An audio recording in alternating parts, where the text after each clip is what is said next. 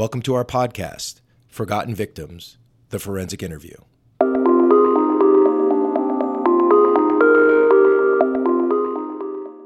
Forensic interviewing traditionally has been associated with child victims. Over the past decade, there's been an evolution in the field of forensic interviewing where it's being applied to vulnerable victims of all ages, forgotten victims, victims with disabilities, mental health disorders, and older adult populations. I'm Scott Modell, and I'm joined here by Stacey Whitney. Hey, Stace. Hey. On today's episode, we're going to be talking about interview instructions. Sometimes they're called interview guidelines, and there's a lot of diversity within the field, depending on protocol, jurisdiction, where you are in the country, where you are in the world. So, Stace, let's talk about how interview guidelines, when it comes to interviewing individuals with disabilities, let's talk about some specific guidelines that would be useful for our listeners.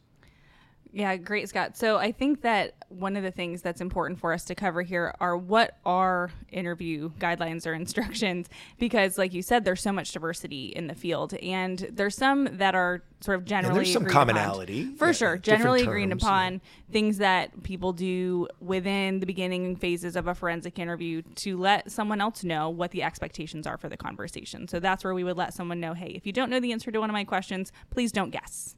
And if something doesn't make sense that I ask you or that I say, please let me know and I can ask it in a different way. The correct me instruction is important, letting people know that it's okay to tell us that we've gotten something wrong. And then there's also the promise to tell the truth, which is probably the one that is the most controversial or the most diversity around. So maybe we'll cover that one last. But to start, I think that the don't know, don't guess instruction is one that most people use, but the way that it's introduced can be kind of different depending on the person's age and their development and what makes the most sense for the interviewer and their jurisdiction. So sometimes people will introduce instructions as a formal step, which is the way that we typically teach it in our trainings. So we let people know to, sit down with the individual, maybe get to know them a little bit, start establishing some engagement and rapport, and then lay the foundation for what you expect from the conversation. And we do that through these interview guidelines or interview instructions. So like I said, it's really setting the stage and letting people know what the expectations are. And I think it can be really helpful and really comforting for anybody to know what to expect, because most people don't find themselves in a conversation like a forensic interview on a regular basis. And hopefully they don't. Yeah, I mean, our kids do. We're constantly using these techniques on our children. So are you going to be doing the interview instructions before or after rapport building? I'm setting you up. Totally setting me up. So I think it depends. Again, the way that we typically teach it is to give the individual that you're interviewing an opportunity to do some talking first. Because if not, you're really setting the stage for, I'm going to do the majority of the talking here as the interviewer by saying, hi, my name is, this is my job, and these are the rules when you come in here. And for some people that can be really off-putting or not set the stage where we want the person we're interviewing to really do the majority of the talking. So if we do some engagement and rapport first before we get to the instructions, we typically find that to be pretty helpful. Yeah, and I think the argument is there's not a lot you're going to need to correct me on, or I'm going to need to correct you on, or understanding. We're really just using rapport to decrease anxiety, increase trust, and really establish a baseline. And we had a podcast on rapport, right? We did, yes. Yes. I probably could do more because it's with a little bit of histrionics and theatrics and hyperbole, it's everything. It is. I would argue rapport is everything. So so we've done rapport. We have a pretty good baseline. We've done a lot of pre-interview stuff. We have a good sense. Now it's time to sit down and lay out these interview instructions, recognizing there's going to be some variability based on the age, skill level, impact of their disability on their ability to communicate, recall information, and so forth. Generally, let's talk about interview instructions. So there's a couple different ways to introduce them. It is important to be clear and predictable in your transition. So going from some engagement and rapport to letting someone know that you're going to be doing something a little bit different. So saying something like, hey, there's some things about this room that I want to make sure that you know.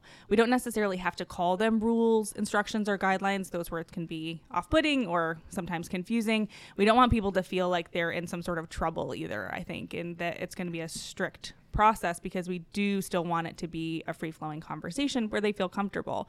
So saying something like, hey, there's some things I want you to know about talking with me, or some things I make sure I let everybody know when they talk with me, because that's much more normalizing, so they know that they're not being called out, and that's something that you're going to cover with anybody that's sitting in front of you. So that transition is going to be really important instead of just going straight into giving the sort of rules or guidelines. For sure. So after we do that, then we would let them know that the first one is, like I mentioned, if you don't know the answer to one of my questions, it's important that you not guess. If you don't know the answer, you can just tell me, I don't know. So that's pretty plainly how we typically say it. For people that are more concrete and literal in their thinking, we also would encourage that we practice each of these rules with the person. And it's a little bit of a delicate balance, because we don't ever want to put ourselves in that situation where we're asking someone a hypothetical question, because hypotheticals can be difficult, but that's kind of what we're doing here. So we do it in a way where we say something in a concrete way. Exactly. Where we say something like, let's practice. And then you can ask a question that you would expect that they wouldn't know the answer to, like, what did I have for breakfast this morning? The hope would be that they would say, I don't know. And cereal. And then we would respond, oh, please don't guess, which is another one of our instructions that we want to make sure we cover it in that way. So if you don't know, don't guess. Sometimes people may respond that way, though, just like you did, Scott. So if that happens, then just reminding them that it's okay to not know the answer. That's right. Because for some people, they're going to feel inclined to answer our questions, even if they don't know, because maybe they want to make sure that they're pleasing us, or they feel like they should know the answer to something. Yeah, I remember conducting an interview with a young child with autism. He wasn't that young, he was 9. And I said, during this phase, I said, let's practice. What's my dog's name? And he goes, Charlie. And I said, how do you know my dog's name is Charlie? He said, I don't know. I just like Charlie. Well, do you know my dog's name? No. So we can overcome it even if they guess, which I think is important. Did you have a dog named Charlie? No. Okay. It's just I like Charlie. No, my dog's name was Seminole. Okay, not Charlie, though. Not Charlie, so. If the dog's name was Charlie. Yeah, it would have been a little strange. I would have said, how do you know? Who are you working for? Interview's over. No. Who have you been talking to? Wouldn't have done that. No, I'm sure. So I love that he loves it. Like, I love human names for dogs, like Doug. Right, that's a great name. Great name for a dog. Sure. Paul. So don't know. All right, I'll stop. Go ahead, Steve. So I guess if you have a really cool dog name, write in on our Instagram, and we'll talk about it, and we'll do a whole episode on dog names. We'll sneak it in an episode. A future episode. All right, I'll stop being distracted. Squirrel. Go ahead, Steve. Dogs do like squirrels. So if you don't know the answer, don't guess. So for, like I said, concrete and literal thinkers, we would want to practice it. Now, it can be infantilizing to practice the rules, though, for someone who might not require it. So these are the kinds of things that we need to know about, hopefully ahead of time in some of our pre-interview considerations, or another great reason to spend some time doing engagement and rapport with someone so that you have more baseline information about them and can make that decision. Yeah, it becomes a judgment call during the interview whether or not you need to practice. But having those practice options sort of in your back pocket or in your tool belt is going to be important, because you don't always want to come up with one on the fly, because sometimes they don't turn out so well and you end up asking some really obscure questions. So things like, what did I have for breakfast this morning, or what's my dog's name, are good ones. So thinking of ones that you might be comfortable with asking, and instead of trying to come up with it in the moment. So that's the don't know, don't guess. And this all sounds really long, but once you're actually in the flow of the interview, it goes quickly. Doesn't take that long. Without me interrupting. Right, exactly. And then we can really get a good handle on it. So we know that if we tell someone not to guess at an answer, that later in the interview, hopefully, if we ask a question they don't know the answer to, they would feel more empowered to say, I don't know. And then we let them know, hey, thanks for letting me know you don't know. We talked about that. And then you could even give the other side. If you know the answer, I want you to tell me. But if you don't know the answer, that's okay. Right. You also can refer back to this rule or things we talked about in the beginning if you get a sense that they're guessing. Exactly. So letting them know that it's okay not to know the answer, because sometimes, like I said, people feel inclined to answer even if they don't know. So that's the first one. That one's pretty widely accepted.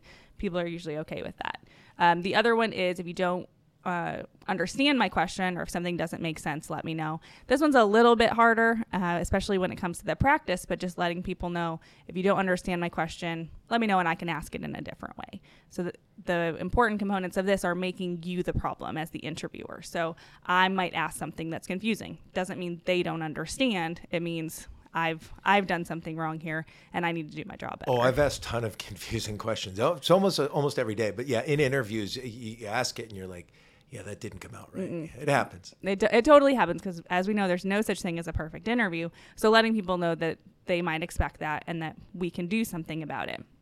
And then again, the practice can be confusing because we don't want to do a hypothetical. Don't want to say, if I said, what would you say?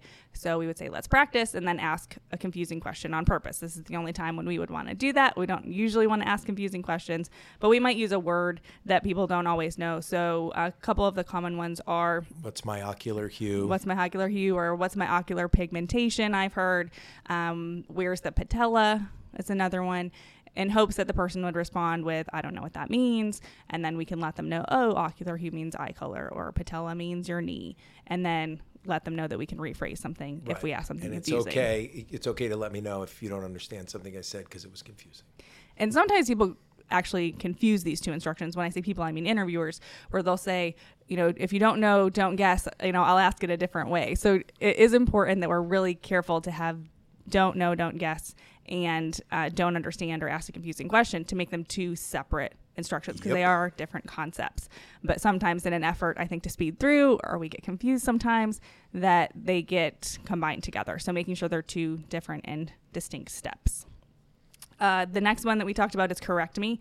Again, the importance of empowering the person, that they are the expert in their experiences and we're there to listen to them. So if we get something wrong, that it's okay for them to let us know. And I was actually listening, I think we were in a peer review and, or might have been a training, and someone, and I think this could be a regional consideration if you think it would work for your region, someone said, it's not disrespectful to correct me. And I thought that was a really interesting way to introduce this rule because in some areas it could be considered disrespectful to correct an adult, especially if you're working with children or if you're working with someone who has been taught to be obedient and passive their whole life, then that might be something to think about. So there's different ways to introduce it. You could just say, though, if I say something wrong or if I repeat something back in a different way than you told me, it's okay to correct me and let me know that I got that wrong. So it can be just simple and straightforward like that, but there can be some regional adaptations to it as well. What do you think about that? It's not disrespectful. I like that. I think it's another way of saying it's okay. Mm-hmm. It's okay to do this. I'm giving you permission to do this, and it's not disrespectful. I think that in some areas, some cultures, that could be very important. And I haven't seen anything in practice or any evidence to say that's problematic to do that. I like that. So how would you practice that? So there's a couple different ways that you could practice it. For some folks, again, you don't have to practice with everybody because it may not be necessary, but you can usually take information that you've gathered from the person so far. So you could either, on purpose, you would misspeak, again, the only time that you would do this, either, their name, their age, if they told you their dog's name or something else, pick something sort of simple and say it incorrectly, and then in hopes that they would correct you, and you can reassure them, say, oh, thank you for correcting me. If I get anything else wrong, please let me know, just like you did. So yeah, and have a few of these up your sleeve, because not that long ago, I was doing one of these, and I asked, they didn't know how old they were, actually. So that became problematic when correcting me, because they didn't know how old they were, and they didn't know when their birthday was. They knew approximately how old they were. So if they were 27 and somebody said 26 or 28, that was close enough. Close enough. I feel like the older I get, the more that happens to me too. It's like, I don't always know how old I am. I have to think about it. Yeah. Okay. Thanks, Scott. Well, good on that one. So now we're going to get controversial. Yeah, the tough one, the promise to tell the truth. Yeah. I don't know. I heard there's evidence on this. There is evidence on this in children. Yeah. So I think that that's where a lot of the controversy comes from. So in some areas of the country, there is an expectation. In this country, in the United States, there actually is some statute around how this is supposed to go, again, for children. Like an oath. Correct.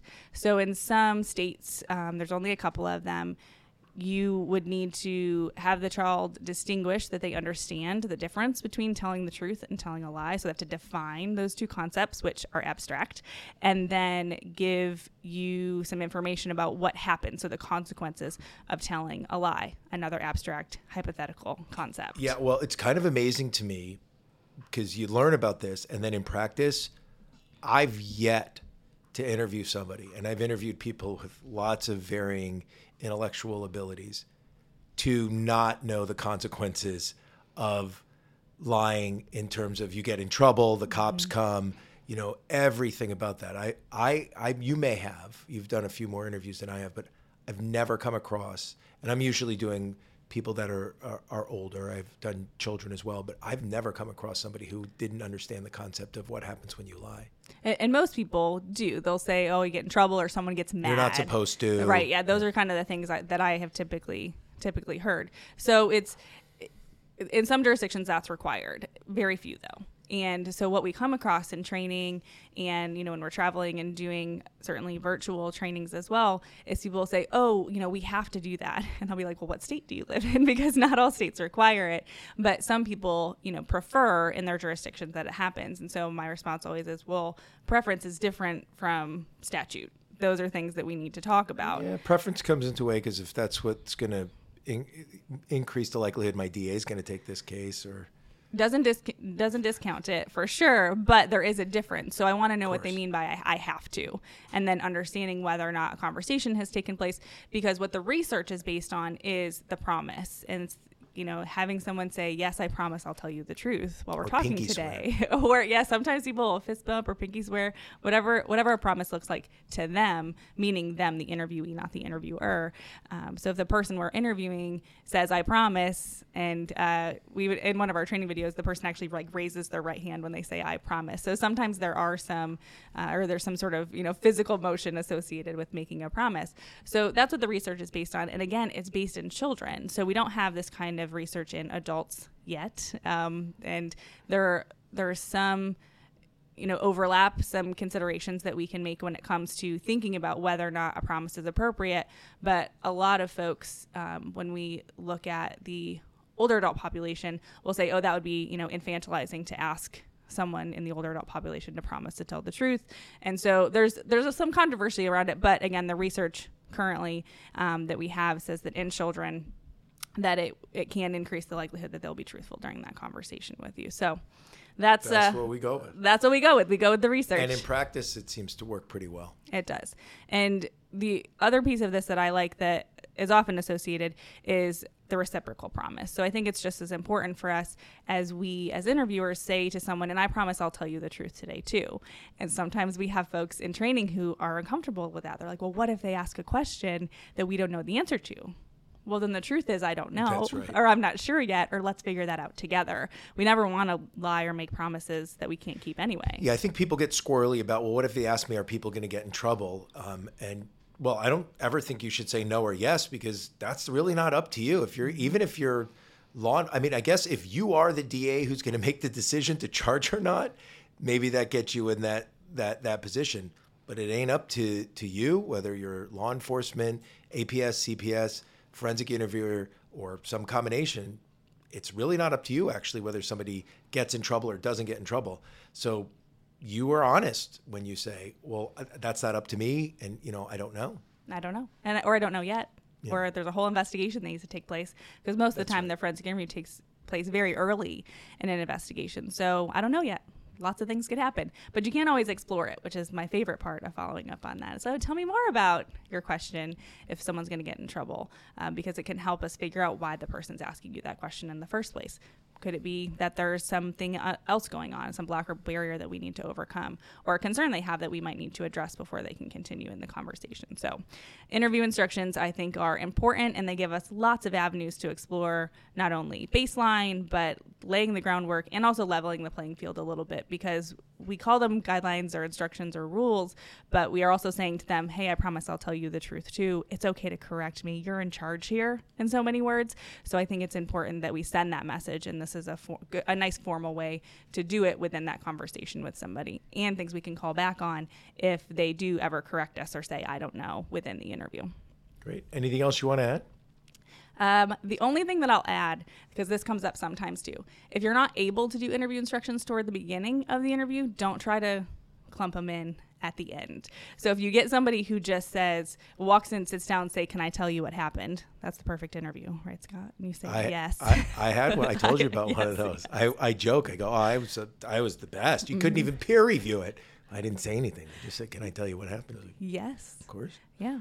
Yeah, you don't want to go, wait, I have rules. Right. So go with the flow. If the person wants to disclose, it's okay. But then don't try to loop at the end. And especially with the truth promise. And we've seen this a couple times too, where someone will say like, oh, is everything you told me today the truth? Because that's more of a check and less of a promise once it's already happened. So don't try to circle back to it. That would be my last piece of advice. If you can't get it in toward the beginning of the interview, then, you can work it in. If they do correct you can just say, thanks for correcting me. If that happens again, let me know.